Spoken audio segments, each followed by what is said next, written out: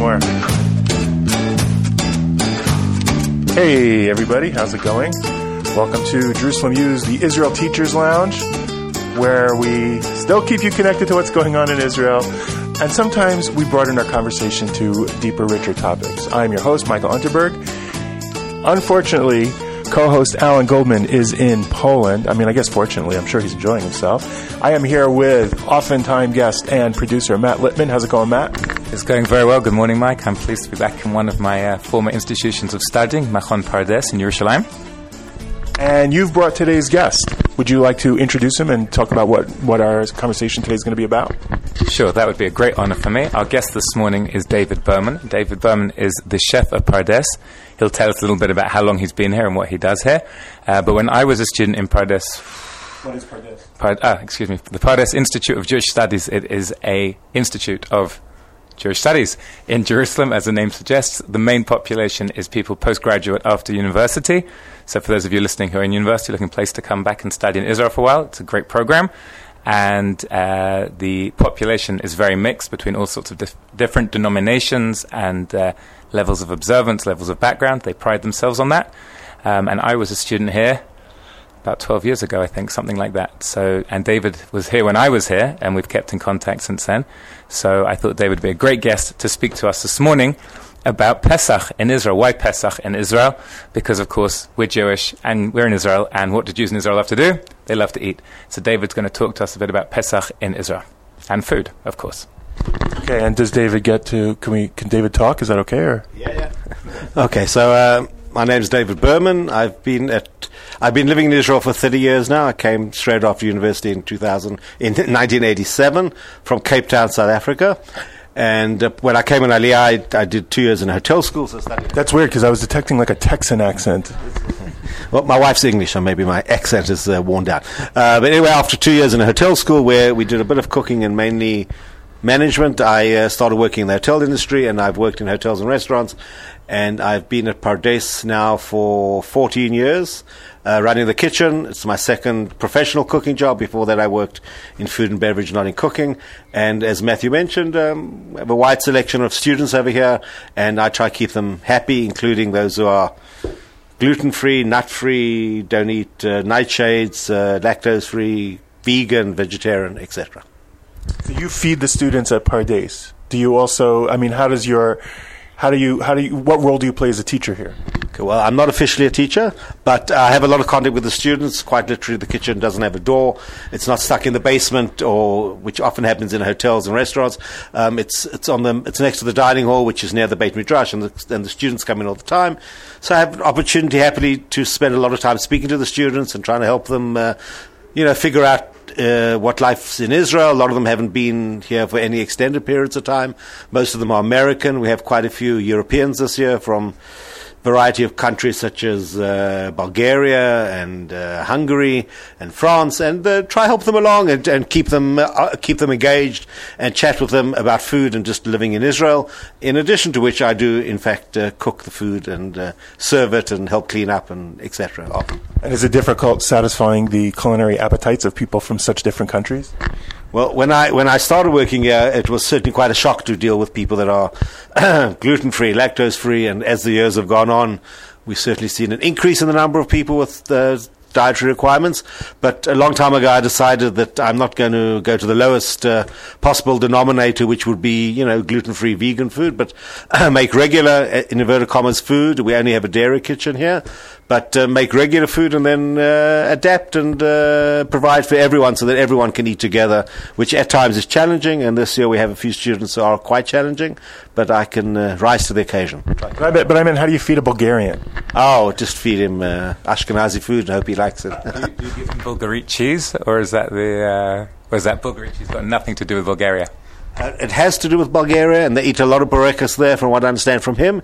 He's very keen to have during the year we have different themed meals which are around Chagim or around certain students who want to represent we have a student this year from Uganda, which is also in Africa, but not quite where I'm from. And so we had a meal with Ugandan food, and we might have a meal with Bulgarian food if we can fit it in. And he claims that he's got some interesting recipes up his sleeve, but we'll see. Wow, okay, so it sounds like a very varied kind of clientele that you have here. So what we'd like to talk about, like I said, is Pesach. Pesach is just cripes. It's a week and a half away now. And in Israel, Pesach takes on a religious dimension, of course, but it also has a very strong cultural dimension as part of the culture in Israel, and that revolves around food to a large degree. So can you tell us a little bit about how the food culture of Israel transforms itself at Pesach? I can try to do that. I have to just state that my background is 100% Litvak or Lithuanian, Ashkenazi, Misnagde, and coming from a very strong tradition which was in South Africa, where even if people weren't religious or not religious or aren't religious, as my late parents were, very Jewish, very ethnocentric, and Pesach was certainly a lot to do with food and traditional foods that were eaten and things that weren't eaten, and which has pretty much set me up for understanding how things work in Israel. Obviously, it's a bit more complicated here. In South Africa, for example, there was almost no Sephardi community, or a very, very small Sephardi community and a tiny Yekka community. And do you know when and how they arrived in South Africa? When the Jews arrived in South Africa? The Jews came at the end of the 19th century, mainly from about around 1890 until the First World War. I have grandparents who came in the very beginning of the 20th century, and a grandfather came in 1917. From Lithuania, mainly 95, probably 96, 97% from Lithuania. A small Sephardi population who came from Belgian Congo and the Rhodes. Very, very small Yekka community that came after the war. And there were also Jews who came already from, in the 1820s, there was the 1820 settlers who were British, and there were supposedly some Jews from them. The first shul was built in 1843, I believe. It's still standing as a museum. But the main thrust of the immigration was from 1890s to the First World War, and thereafter, around the Second World War, there were limitations placed by the Afrikaner government on immigration, and they didn't want Jews to come. But so most of them had come before then, which means that my parents and both my parents were born in South Africa in the 1920s, and majority of almost all the Jews of a very similar background came mainly from Kovna and from Riga and a few other Lithuanian towns, but a very cohesive and very traditional community, although not strongly religious. Everyone attended an Orthodox shul and then drove home afterwards, and as I did in my youth, went to football on Friday night or watched TV. One of a certain rabbi who visited South Africa claims it was the only place that he knew that Shabbat began and ended on Friday night. But whatever. The fact is, a very traditional community. I mean, what you're describing isn't uncommon around the world. Not uncommon, but it seemed to. It was you really have not uncommon, but certainly different to living in Israel. And when I came to Israel, the first years I was in a hotel school and started meeting Israelis. In South Africa, I think I never really met any Sephardim except one or two locals, and they pretty much kept to themselves, and we kept to ourselves. And then, obviously, when you come to Israel, just walking into a supermarket before Pesach, you saw a lot of products which you were not familiar with, or were not familiar with in Pesach, such as different types of legumes, kitniot, rice, and various other products. And I think that over the years, I personally pretty much stuck with our family tradition. My wife is from birth, and she has some very strong English traditions, which they maintain. They're not eating dried fruit, for example, on Pesach, because once dried fruit had flour, so it wouldn't stick, and her parents are very much keen on that. And my in-laws only eat oil made from walnuts or cottonseed, and not other oils. Personally, I have adapted more to what's in the local culture and try to understand exactly why certain foods would be allowed and not be allowed, and make certain decisions for us and our families, such as hot topics such as canola oil and lecithin, which I think are really minor issues, but some people get very excited about. Well, Ashkenazi Jews don't eat. Kitniot, people try to explain in English, and there's really no valid English word. It's a bunch of different things that, like corn and rice, that Sephardim will eat on Passover because they're not chametz, but Ashkenazim stopped eating a long time ago because they feared it would get mixed with chametz. But I've never heard of this custom of not eating dried fruit. I'm actually from England, and I've never heard of that, so I'm very interested where that originated from. Well, I hadn't heard of that before, and in fact, thinking back at the time when I heard it, when my wife and I were dating, got married, it was over the Pesach period. We got married on just after on Tu B'Av, and I, recalling, thinking back, foods that my mother and my grandmother had made certainly included dried fruits, raisins, prunes, and simmers. And I've got never actually looked into it specifically, but my father-in-law, Shibadel Chaim Arokim, may should live long and well, insists that that's their minhag and that he's not interested in budging from that. There are funny minhags. My grandparents had a minhag about eggshells that I never understood. They had a separate pot just for boiling eggs, and the shells were immediately thrown away because there was some Pesach issue. So they would have eggs, but dealt with shells with this whole unique. I don't know where that came from. Was that because the chickens were corn-fed, or was? I honestly have no idea. I assume these things accumulate because at some point somebody sees something get, if you see sacks of flour and sacks of rice at the shuk, so you get a sense of maybe why they were afraid of things mixing. I don't know how. The eggshell thing, I use plenty of dry fruit in my charoset, which is quintessentially a Passover. That's a Seder food, and I guess they make their charoset with just nuts and apples. Nuts and apples and red wine. What's also interesting is that I have come to sort of learn about during the time here is that it's really not black and white Ashkenazim versus Sephardim. Even within the Sephardim communities, there's certainly Sephardim communities who don't eat rice. I just assumed all Sephardim eat rice, but it would seem that a lot of Moroccans don't eat rice, or Sephardim who lived in Europe, what we call European countries, which would include Iraq and Turkey, wouldn't eat rice, whereas Sephardim who lived in Arab-speaking Arab countries did eat the rice, and lots of other minor issues within the Sephardi that, once again, the same way with Ashkenazim, we're not all one customer in Sephardim as well, and that certainly was something that I've only really learned about the past couple of years. And it's not even like a halachic pursuit to keep track of all. It's more like an ethnographic pursuit to see all the different little microculture, and it's so fascinating that they all pop up around Pesach. It's correct. It's also interesting, I think, to see that in the past few years, I think it's going to continue, that at some stage we will have sort of like a minhag Eretz Israeli, which will be, that there are more Ashkenazim, for example, already eating some sort of kitniot, or people who are trying to work out, tofu, which is a derivative of soybeans, and soybeans weren't really kitniot to start with, and the soy, is a derivative of it, so we can allow that. I certainly am familiar with a number of Orthodox observant people who have given, a ruling that people who are vegans can eat kitniot because they don't have any other source if they're not going to eat meat and not going to eat eggs and a fish, they don't have other source of protein of Pesach, and they've said they can. So I think that things are developing, and I think one sees, even in the people that we know, and we live in a religious community and all our friends are religious, but once again, people with time have adapted a little bit to what's available locally, and to, I don't know if it's a general becoming more lenient, or just sort of melding of the melding of the different traditions, which will maybe one day will really form a new tradition that will be a combination of everything.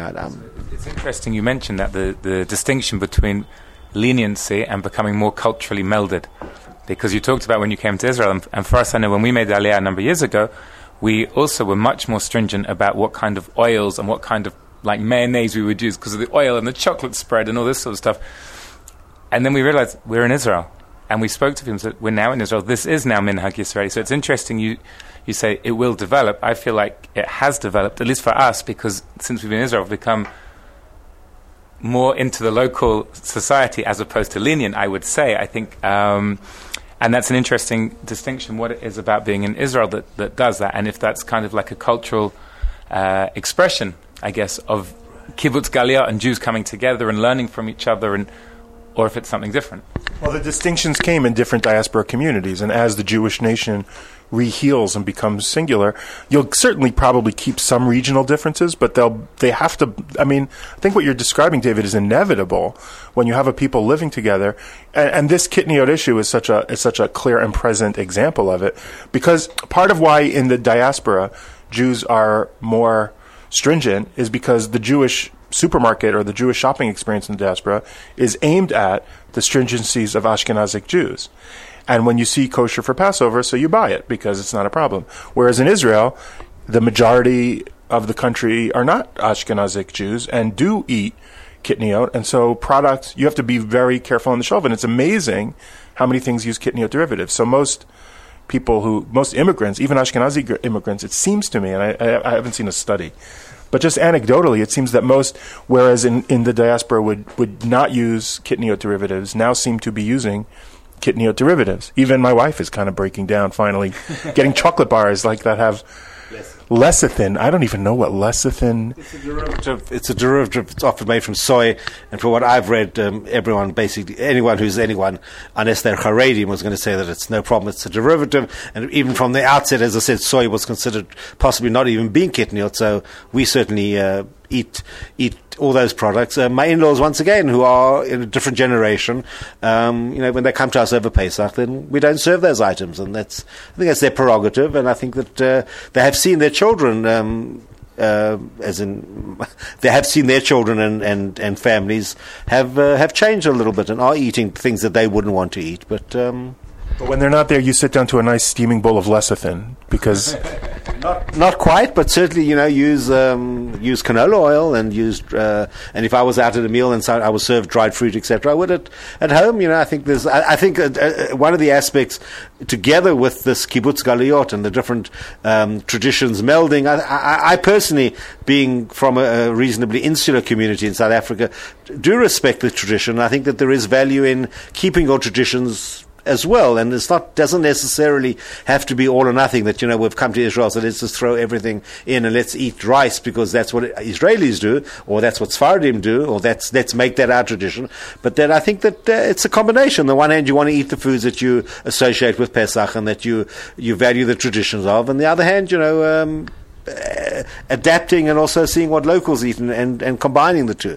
I mean, in fact, what often I find people doing is eating their traditional food, but being made of not necessarily being made of ingredients that would be made in out of Israel. So they will make something that their mothers made, but they'd use an oil which they wouldn't use in Chutzar. So they're sort of combining the two, and I think that it's not throwing. I don't think the tradition has to be thrown out. I think that there is value to continue the traditions and continue the recipes that people have used over the years. And I have very fond memories of when in South Africa, when there was a very limited selection of products, we certainly have plenty to eat, and I try to do those now, give those over to my children, even though they might prefer to be eating the hummus and other products which people in Israel eat on Pesach. But there is value to the tradition and to keeping them at the same time, to somehow moving with the times and becoming more become more Israeli than becoming, than retaining our... But it also becomes a question of time scale. In other words, if you're talking about a generation or two, so for sure people naturally do that. But we have test cases. I mean, if you look at the Spanish expulsion, those Jews... It's not that they absorbed the cultures that they lived in, but there was a mixing of the Spanish traditions with the local, so that Spanish Jews in Amsterdam ended up practicing Judaism with a very different flavor than Spanish Jews who ended up in Tunisia. These sort of things over the course of time are just, you can't stop history. So I'd like to change gears slightly, David. What is your favorite Pesach recipe? What is your favorite dish to prepare on Pesach that you would describe as traditionally Pesach style? Okay, well, at home I cook as well as professionally. I have 4 youngish children, so they need to be fed. My wife needs to be fed. So some of the time it's just cooking things that we do during the year, but making them Pesach. But once again, I think the Pesach traditions that we have come to the fore, particularly in baking, where a lot of what Americans would call cookies, what we would call biscuits, are traditional recipes which involve a lot of coconut and nuts and eggs and sugar, rather than matzah meal. Matzah meal, for what I've been told, at one stage was hard to find. It was very expensive, so that's why people developed recipes that didn't need matzah meal. Nothing to do with the argument of gebrochs, and which is a whole separate argument about taking once matzah's been baked, if you can get it wet again, and that's certainly something that we stick with. There's a dish called geschmierte matzah, which is my mother always used to make, which was matzah with a nice thick layer of rich cream cheese mixed with egg and cinnamon and sugar that you bake in the oven, and it's like I suppose you could argue a Pesach cheesecake, if you like, or cheese relish, a cheese dish. And you say the name again for us? I've never heard of it. Geschmierde matzah. In Yiddish, it just means geschmiert, the matzah with a schmear on it. And other than that, sort of traditional, what I consider traditional dishes, which are, we're firmly Ashkenazim and firmly non-Hasidic, so we certainly use a lot of gebroch, so, chicken with stuffing and matzah balls, knedlach, chremslach, which is a type of fried knedlach, lots of matzah meal and lots of matzah, and that's what and matzah brai, which is, some sort of a scrambled egg with matzah in it. Lots of dishes which I said a lot of Ashkenazim wouldn't eat, but that's our tradition. And I think over the years we found that our kids, even with a bit of encouragement, get to enjoy this more than, buying these very sugary kosher Pesach cereals, which are really of no value nutritionally or otherwise, and try to keep that tradition alive. Those are the type of dishes that come to mind, and also just try to eat healthily over the week, not just matzah and jam. But I have members of my family who claim that there's nothing better than matzah with some salted butter or avocado and a bit of cheese, and that's more or less what we eat during the week. We try to keep up some use of fresh vegetables, which is healthy, and not just matzahs, but happily we all eat matzah. And for me personally, Pesach without matzah doesn't make a lot of sense. And we had a meal a couple of weeks ago with some Chabadnikim who, they eat matzah at the Seder and they eat matzah on the last day, and during the week they don't eat matzah because they can't put anything on their matzah, and that's really foreign to me. And that's not Pesach.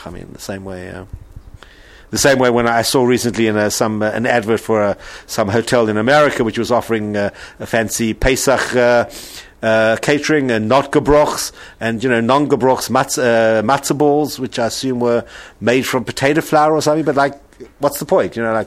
What's the point of having Pesach if you can't have it? Well, I'd have to taste it first before you can't judge. You're welcome. Do you guys? Again, I don't know studies, but you guys share this. It seems to me that really the vast majority of Israelis engage in Pesach in some way, including a Seder. Isn't that don't you? I believe a couple of years ago they actually did do a study of this, and something like 90% of Israelis have a Seder. Now, they didn't say whether they're eating bread at that Seder and what they're doing at that Seder, but about 90% of Israelis get together on Erev Pesach, sit around a table, and they know why they're there. They're there about Pesach. It's an amazing statistic if you think about it. Yeah, I think that's a beautiful thing. There was a hubbub a couple years ago where I think she was a member of Knesset at the time. Ruth Calderon was being interviewed about her Pesach on TV, and she said that she likes to do things at the Seder to get children to ask questions, and she brought bread to the Seder to make the kids ask why is there bread, and she got into, and the whole panel went crazy at her. How can you call that a Seder? And it was exactly your issue. Culturally, it is. So whether I would do that or not isn't really the issue. The issue is that Israelis, it is deeply impactful. The number, and I would assume the number in diaspora communities is probably also pretty high. A Seder is a pretty universal Jewish experience, but I can't imagine they're anywhere near as high as they are here in Israel. The one thing which David was talking before about culinary tradition, and we're talking about secular versus religious and those sorts of things here. One thing which I've been surprised at, my kids, when they were learning in kindergarten, and now that some of them are in school, one of the foods that they really identify with on Pesach here is walnuts. Now, in England, to me, that wasn't a big deal at all. But in the secular kindergartens, the religious kindergartens, everyone goes crazy. The kids all go crazy about walnuts. And I've never understood what the connection is. I know some people put it in charoset or whatever, but it just seems a very funny symbol for Pesach that the supermarkets are filled with walnuts and everything is advertised as having walnuts, and the kids can buy fake plastic walnuts. What is it about walnuts? Well, I assume it's because they're trying to weed out through some sort of cruel Darwinian process to get to murder people with allergies is what I assume. That's why I just assume. Israel's a rough place, so. Tough neighbors here as well, so yeah, maybe. Yeah, no, I think it's just something easy to put on the table. I don't know. I'm not sure where it comes from, but certainly I recall as children, one of the things that we did have over Pesach were walnuts and almonds in the shells. And we had there was a nutcracker, and after the Seder, you're sitting around and there wasn't much else to eat, so you'd crack the nuts. And certain nuts are used in all sorts of baking, and I assume because they're naturally, chometz free, and they're tasty. Well, the Midrash does discuss that just as the walnut is the shell that traps the meat inside, then so too do we Jews. But no, I'm just making stuff up. I think it's just because it's convenient. Okay. But for me, that was always a weird thing. That was a very much Israeli thing as opposed to a Chutz La'aretz thing. That I'd never heard of this whole huge balagan they make about walnuts. And suddenly we come to Israel, it's like part of the culture of Pesach is walnuts. So it's something. I remember in New York as well. Suddenly you'd see a lot more. The nuts would pop up, and as a kid, the nutcracker. I never used a nutcracker, but on Pesach the nutcracker would come out. You'd even have like a thing of mixed nuts, but suddenly on Pesach, and then of course peanuts became an issue because everyone suddenly decided that was kidney out, and you couldn't have peanuts anymore on Pesach. Which we grew up with peanuts, peanut oil, peanut butter, peanuts, chocolate covered peanuts. I've tried to introduce that to my home, but it hasn't really been so well accepted. If you're not eating dried fruit, they're very unlikely to start with peanuts. So yeah. Something also that I find interesting, besides the high percentage of people that in Israel go to Seder, is if in a couple of weeks, if you go to the supermarkets now even, you'll see a lot of people who certainly by their dress and behavior seem to certainly be totally, if you like, or seem to be secular or not religious. And nevertheless, you'll see them picking up packages and checking, and is it kasher lePesach, and can they eat it? It's certainly, it's a national holiday. And I think something that some of our students at Pardes asked me, like, why does everyone tell them that Pesach's the time they should be in Israel? And I think that besides the beautiful weather and the spring, that it's a holiday that takes on a national aspect in terms of the whole country together celebrating it, even if some people celebrate it in a way that doesn't conform with halakha, there's certainly a high awareness, an increased awareness of Judaism and eating and matzah and the whole festive atmosphere. I'm afraid to bring it up, but any tips for a healthy digestive Passover experience? Any good? Well, I'm surprised to hear about the dried fruit. I thought the dried fruit was the ultimate. Dried fruit to me is like So some people will suggest that you have matzah with high fiber, and you can buy matzahs which have got increased fiber, or rye matzah which has got a higher fiber. Drink lots of water, and I think just lots of fruit and vegetables and lots of fresh air and physical activity will basically probably what you need more than that's what I would suggest. Yeah, that's always hard after the Seder. You're exhausted and you're full, but you're right. That's what I mean, and I think that's certainly what in between days what Chol HaMoed is for. You see everybody getting out of their homes, and everywhere here is packed with families spending family time because the whole country is enjoying Passover. The whole country tries to do the Pesach sacrifice. There's barbecues everywhere. You smell the grilled meat. The whole country is full of grilled meat. So maybe that's an antidote also to the extra matzah. All right.